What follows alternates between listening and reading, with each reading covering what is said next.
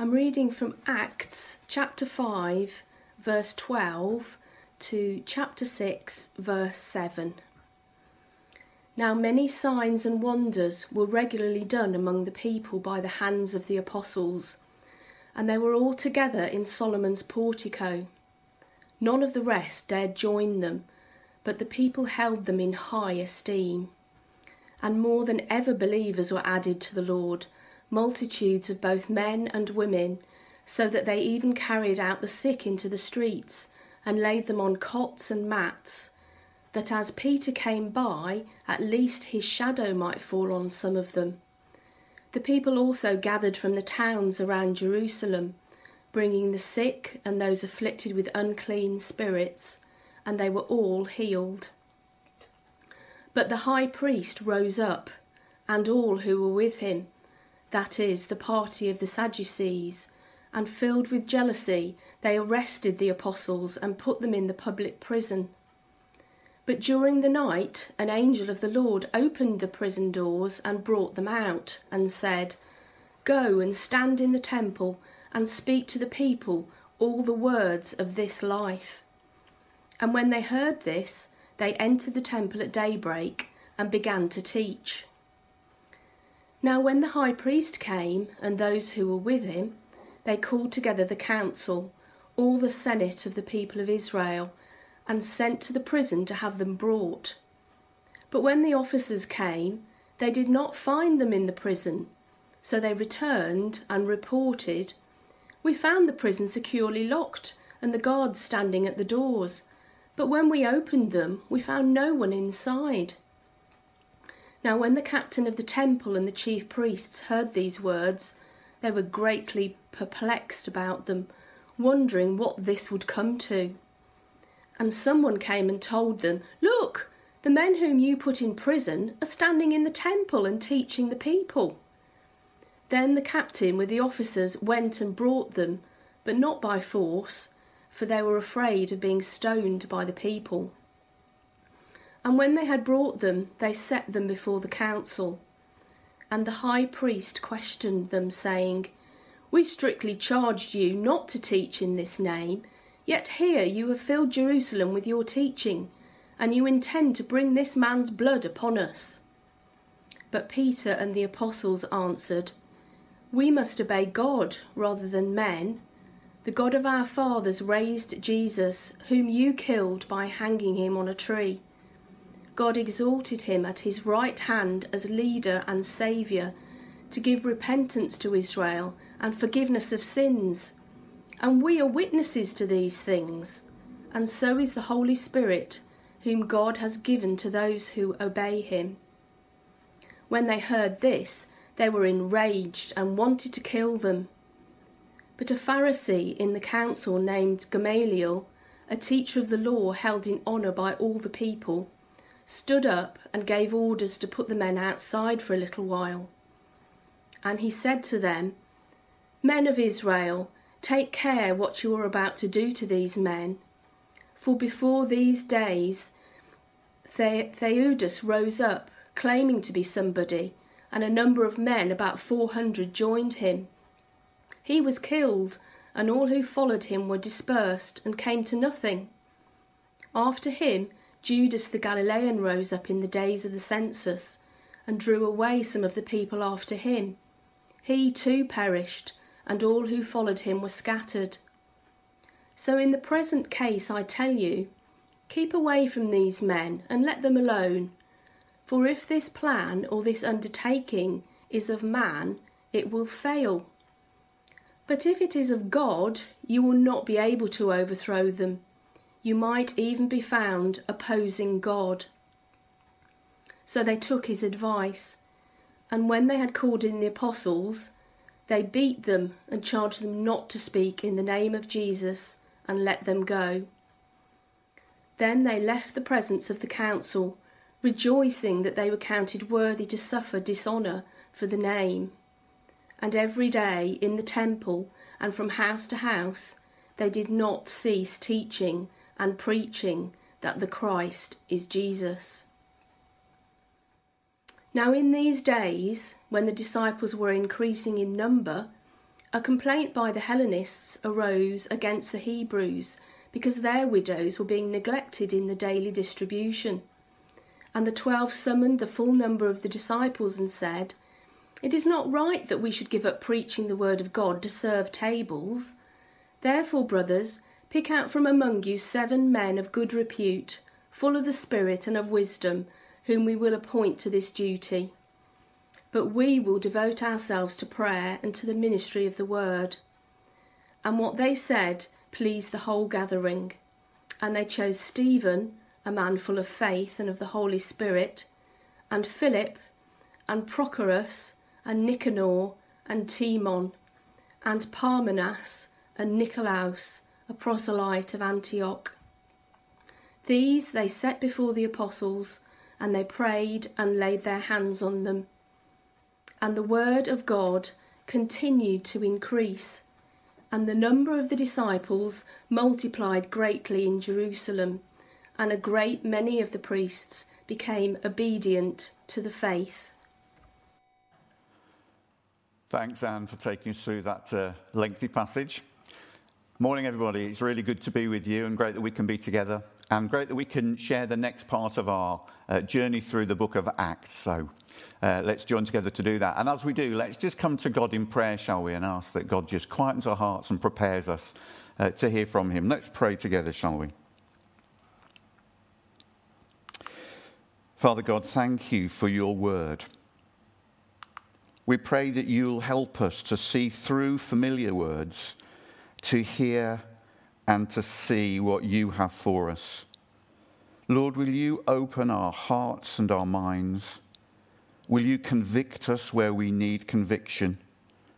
Will you build our faith where we're lacking? Reassure us where we doubt? And will you fill us with your Holy Spirit? Amen. At the beginning of the book of Acts, Luke records some of the final words of Jesus before he ascends to be with his Father. And pretty much Jesus' final words, his parting words to his disciples were these: "But you will receive power when the Holy Spirit has come upon you, and you will be my witnesses in Jerusalem and in all Judea and Samaria and to the ends of the earth." Now, in much the same way as Jesus commissioned the disciples, so that commission still holds true for us today. For those of us who love the Lord and are seeking to follow the Lord, then we too have this commission. Jez was reminding us last week that we are a missional community, and we're devoting ourselves to the teaching of Jesus. And even at the beginning of the service, Jez reminded us that part of Oikos' mission is to be healthy disciples, to build healthy discipleship. And so that's really important. But of course, for us, our sphere, the world in which we operate, isn't Jerusalem and Judea and Samaria, but rather it's Erdington and Birmingham and beyond. But nevertheless, we still have that mission that we need to fulfill as followers of Jesus. And from the passage that we've looked at today, there are 3 themes that I'd like to just pull out for us to think about. So in our missional work as followers of Jesus, we'll face persecution, we'll receive power and protection, and we'll renew our priorities and purpose. So let's look at the first of those now and just remind ourselves very briefly of the ways in which we can see persecution in the passage that we've looked at. Firstly, the apostles, as they're now known, are in prison. They're arrested and put into prison. And you'll remember that this isn't the first time that this has happened. Certainly Peter and John, we read about in chapter 4, they've also been in prison before. So it's not necessarily coming as a new thing for them, but nevertheless certainly counts as persecution. And then they're questioned before the Sanhedrin, or the council. This is the leading Jewish council of the day. 70 people, 70 men, made up broadly of 2 sects. The minority group there were the Pharisees, but the majority group were the Sadducees. Now, the Sadducees did not believe in the resurrection of the dead. And that was a little bit of a problem, certainly as far as Jesus was concerned, because he proved them wrong. Jesus raised many people to life, and of course he himself was raised to life. And this it really blows them out of the water, and it's a real raw nerve as far as they're concerned. Such that when Peter puts this to them, when he's questioned, they become enraged and they threaten to execute Peter and the other apostles. Now, Gamaliel intervenes, and we'll come to that in a moment or two. But even despite that, they still get flogged and given a warning, and it's a second warning that they should not speak in the name of Jesus. So there's no denying the fact that they are persecuted. Now, for us today, following Jesus isn't always easy, and we too will face persecution. Jesus himself warns us about that on a number of occasions. Here's just one example from John 15 and verse 18. If the world hates you, Jesus says, know that it has hated me before it hated you. A couple of weeks ago, Dan reminded us that our adversaries come from the world, the devil, and our own flesh. Those can be the sources of our persecution. It led me to think about the last time I was persecuted. And certainly in the UK, it's not the usual thing that we face imprisonment or court appearances or flogging because of our faith. Persecution for us might be much more devious and wily. Something that can be hard for us to recognize, and something that can lead to compromise if we're not careful. There are those around the world, though, that will face persecution in a much more obvious and physical way. I was recently sent a video of 50 Christians from 50 countries from around the world joining together to sing the song Amazing Grace. It was really a very moving video to watch, but I noticed the fact that two of the people that were taking part in that, a Christian from China and one from Iran, both had their faces blurred so that we couldn't identify them. And it struck me quite forcibly that these are people who would face persecution of one sort or another if they were identified. So whilst we don't have that to contend with, we are susceptible to persecution, and it's part of our human nature that if we're not careful, we can take evasive action when we think that persecution is a risk. I recently met up with a friend from in a work context, and when we meet together, we chat, and at the end of our time, we often pray together. We pray for one another. When I last met him, I was in a circumstance where a work colleague of mine was in the same space. And we chatted, and I noticed I was very conscious of my work colleague in the same area. And my conversation was much quieter than it might normally have been. And when it's time for us to go, my friend said, let's pray. And I said, why don't you pray? Now, I did pray, but it was a quick and quiet prayer. And I'm ashamed to say now that I was ashamed of the gospel at that moment because my work colleague was in the room. And just moments later, this verse came to me, a verse from Luke 9. For whoever is ashamed of me and of my words, of him will the Son of Man be ashamed when he comes in his glory and the glory of the Father and of the holy angels. It leads us to ask that question, am I facing persecution? And if not, why not? Is it that I'm hiding or avoiding? Am I changing the subject? Am I keeping quiet?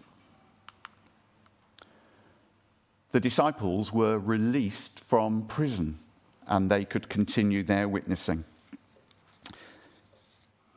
But when it comes to us witnessing, I wonder if we are also in some kind of prison. Maybe it's the prison that is the fear of rejection or embarrassment or inadequacy. Maybe it's the prison that keeps hold on us because we love the glory that comes from men more than the glory that comes from God, as we read in John chapter 12 and verse 43. Matthew Henry writes this: "There is no prison so dark, so strong that God cannot visit his people in it, and if he pleases, fetch them out."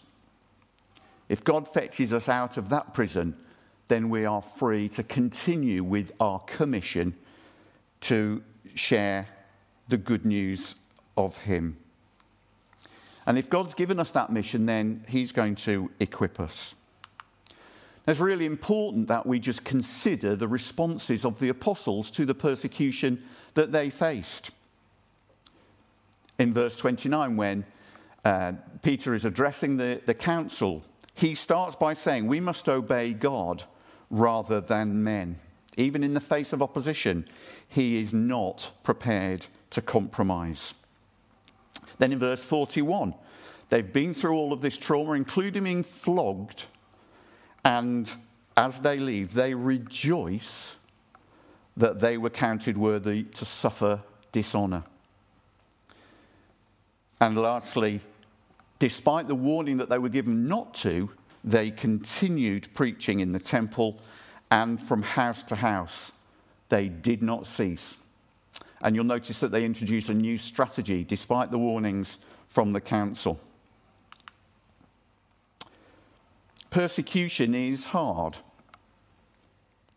but it produces fruit. And that can be a cause for us too to rejoice. Jesus warns us that we'll face that and encourages us. Here are some words from Luke chapter 6. "Blessed are you when people hate you, and when they exclude you and revile you and spurn your name as evil on account of the Son of Man.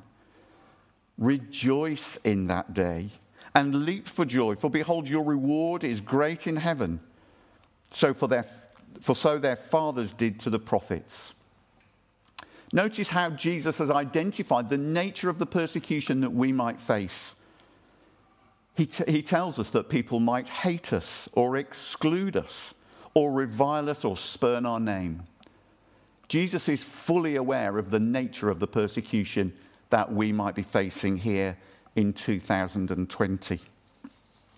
James 2, one of Jesus' special disciples, right on the front line of witnessing and of persecution. In fact, he was the first of the apostles to die for his faith. Before he did that, though, he wrote these words to encourage us. "Count it all joy, my brothers, when you meet trials of various kinds, for you know that the testing of your faith produces steadfastness. And let steadfastness have its full effect, that you may be perfect and complete, lacking in nothing." If we're being persecuted, then it might lead us to think that we're doing something wrong, but we're not. A little bit like going to the gym, in that we've got to suffer an amount of pain before we see the benefit. If we're being persecuted, then there's a fair chance that actually we're doing the right thing in God's eyes.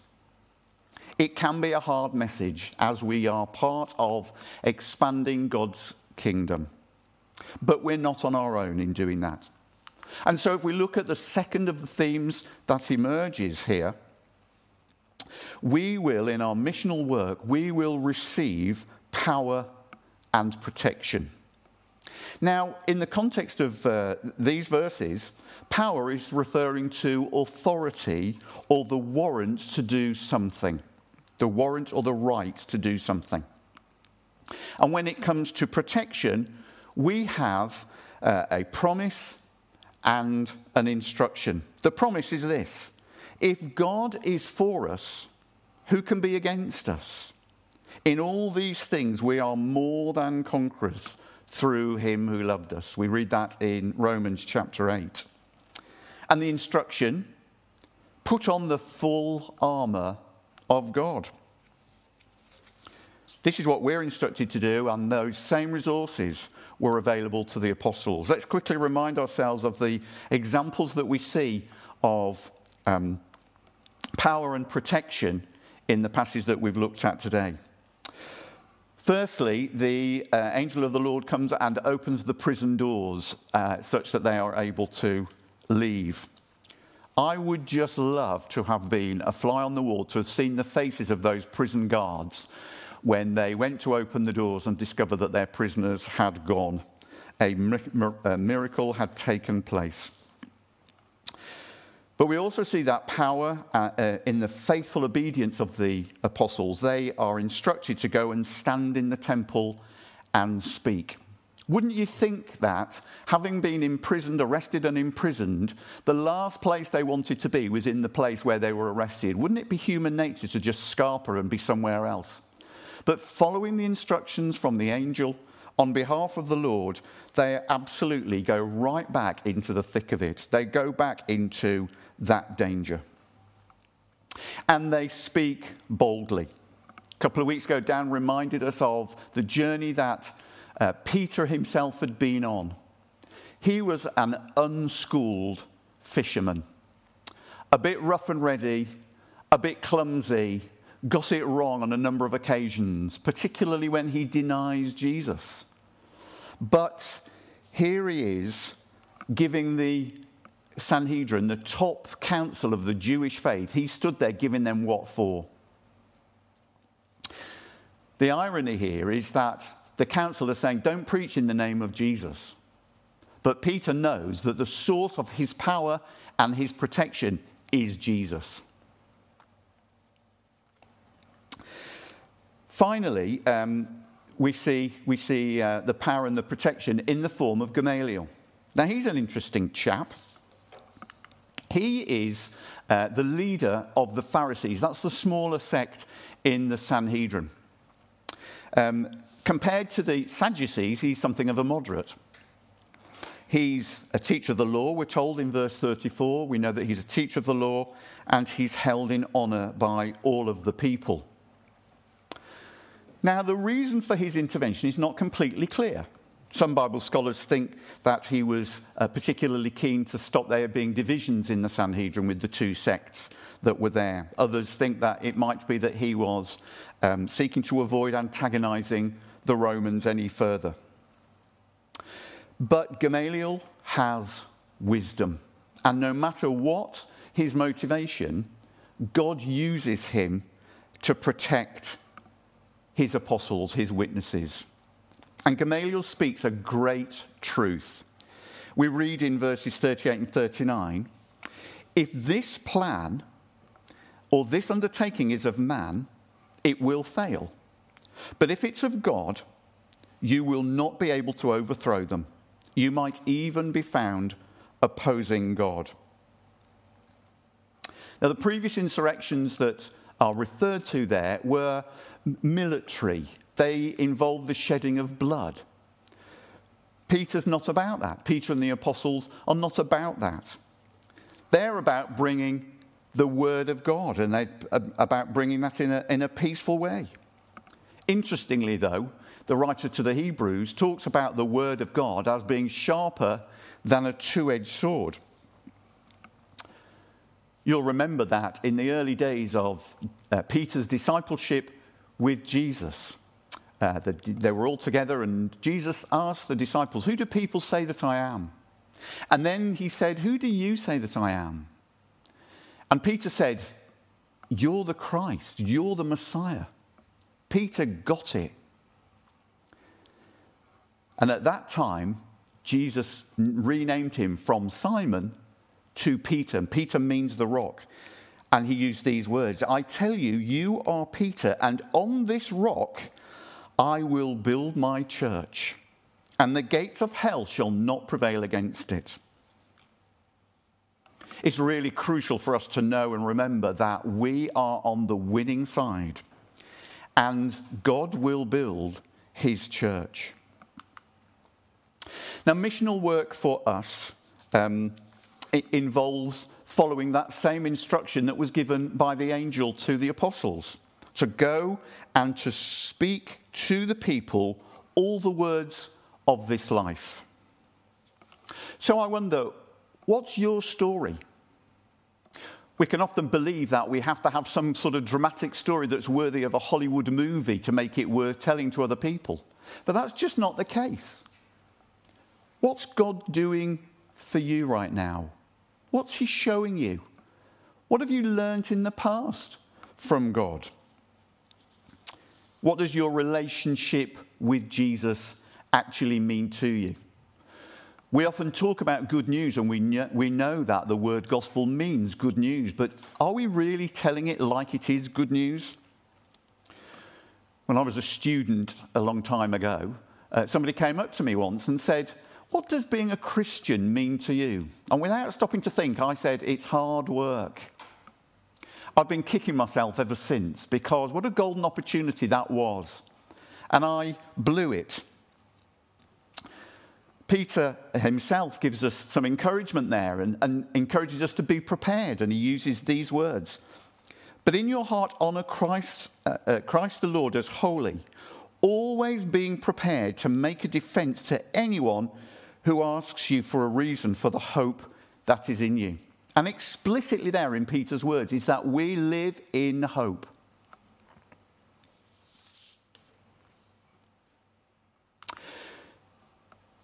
So then we can look at the third theme that comes from this passage. In our missional work, we will renew our priorities and our purpose. Again, let's very quickly look at the examples of this in the passage that we've looked at. We've seen this verse already, but verse 29 is really crucial here. We must obey God more than men, Peter and the apostles say before the council. Their priority is absolutely crystal clear, and they will not deviate from that, and they will not entertain any compromise. And there's a major challenge for us here as well, isn't there, in terms of our priority and the danger for us to compromise. There's real potential that as society continues to change in the way that it is, that potential for conflict for us as Christians continues. So what's our priority going to be, and how can we maintain that priority? We know too that despite the warnings, they did not cease teaching and preaching that the Christ is Jesus. And we've already seen that they add a new strategy there. Their purpose is not wavered, but they stick to it rigidly. Now, as the early church continued to grow, a particular problem or issue emerged. And as that issue emerges, then again we see the apostles making their priority and their purpose absolutely clear. They said it's not right that we should give up preaching the word of God. That's the number one priority. But that doesn't mean that the issue that had arisen was something that needed to be swept away or that they weren't concerned about. And they came up with a particular plan. Now, the issue was with the distribution of food, and there were two groups involved. The first group, the Hellenists, they were the Greek-speaking people who would have been from overseas but in the area at the time. And the other group were the Hebrews, or the Hebraic people, as some translations of the Bible put it. Now, they were Aramaic-speaking people, and they would be natives to Israel. And the confusion about the distribution of food appears to have been much more a linguistic issue than any other issue. And so the answer to the problem is to appoint these 7 men, all Greek-speaking, and their job or their mission and their purpose and priority is to oversee the distribution of food amongst the early Christians there. Now, this purpose that they are given and this priority that they are given, it's not a dismissive thing because of the laying on of hands. These men are pulled aside for this purpose. And the laying on of hands was an ancient Jewish symbol of setting them aside and giving them this mission and this purpose. And so it becomes much more significant and important.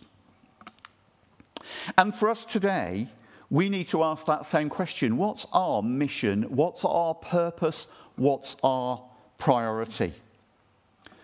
we know that we too share the same priority as the apostles, that we need to devote ourselves to prayer and to the ministry of the word. And as a group, then praise the Lord for our leaders who guide us and direct us to be able to do that.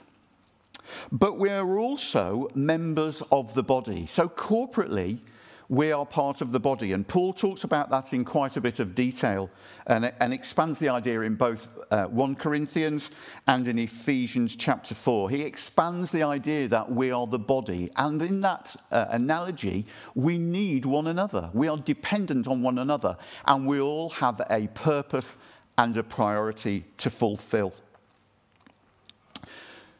In terms of your work in the church, in the body, then your purpose and your priority, you're enabled to fulfill that because you will have the resources that the Holy Spirit makes available to us. So you too are set apart to do that job. Maybe this is a time when you need to renew that purpose and that priority for yourself. So, in conclusion, we see this. When we get the purpose and the priority right, and we operate through the power and the protection of the Holy Spirit, then we see proliferation. Sorry, I couldn't resist continuing the alliteration there. Look at the verse at the end there. And the word of God continued to increase, and the number of the disciples multiplied greatly in Jerusalem, and a great many of the priests became obedient to the faith. And the mention there of the priests is significant because for the apostles, the priests represented a really hard to reach group. Indeed, some of them had been amongst those that were persecuting the apostles. So it's really significant that some of them turned their obedience and their worship and their loyalty to the Lord Jesus. At these times, we're familiar with images of us spreading infection, and one person can spread it to various others, and this chart just shows us the way in which that works. Well, spreading disease isn't a great thing. Spreading infection's not good. But if we just change that idea to spreading the kingdom, spreading the word of God, then actually that's a really helpful image for us. And what it shows us is that we don't do this on our own. We work as a body, but we can have an influence. And no matter what our purpose and our priority may be, our contribution is never unimportant and it's not insignificant. And it will spread. Wouldn't it be amazing if we could rewrite this last verse to say this? And the word of God continued to increase, and the number of disciples multiplied greatly in Birmingham. That would be an amazing thing. There'll be opportunity to discuss that just a little bit more in our discussion groups after our gathering today. Let's pray together, though, to close, shall we? Please pray with me. And it may well be that you just want to keep an eye on this final slide and remember some of those key messages. That we are called to be witnesses. We are called to be a missional community. Lord Jesus, thank you that you have chosen to use us in the furtherance of your kingdom. Please will you renew in us a sense of passion for you and for your word. Compassion for those around us who are lost without you. Please renew in us, Lord Jesus, a servant heart.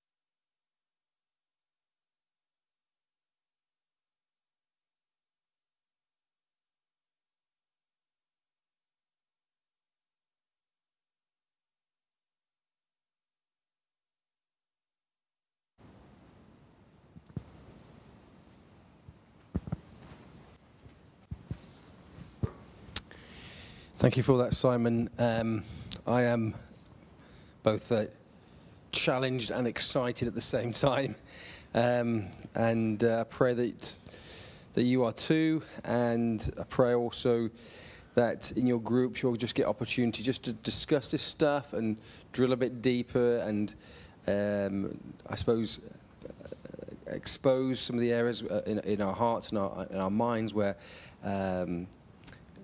maybe just talk through this stuff. Yeah, our great desire, isn't it, is that we grow up into Christ, that we love him more and more and more and more, and that others come to know and love him more and more and more as we serve Jesus and speak for Jesus. And I pray for Oikos that we would just ask the Lord how we might do that well. And as Simon said, we've been both appointed and anointed, as the word, set apart, and given all the resources and all the gifts that we need to do that God has given us to do. So I pray that even just in the discussion, there might be opportunity to just think through that. I'm going to pray for us, and then we'll go off into our groups. This is a benediction from Ephesians 3:17-19, and it says this: May Christ dwell in your hearts through faith, that you, rooted and grounded in love, may have strength to comprehend with all the saints what is the breadth and the length and the height and the depth, and to know the love of Christ that surpasses knowledge, that you may be filled with all the fullness of God. May God bless you, may God keep you, may God cause his face to shine upon you. May you seek to be obedient in all that he would have for you to do this week. May he lead you to that place of prayer on your knees. May he lead your hands to serve both brothers and sisters in Christ and those who are lost. May God lead you to speak the truth with love to those who need to hear it in our lost and broken world. May God bless you, and hopefully we'll see each other soon. God bless.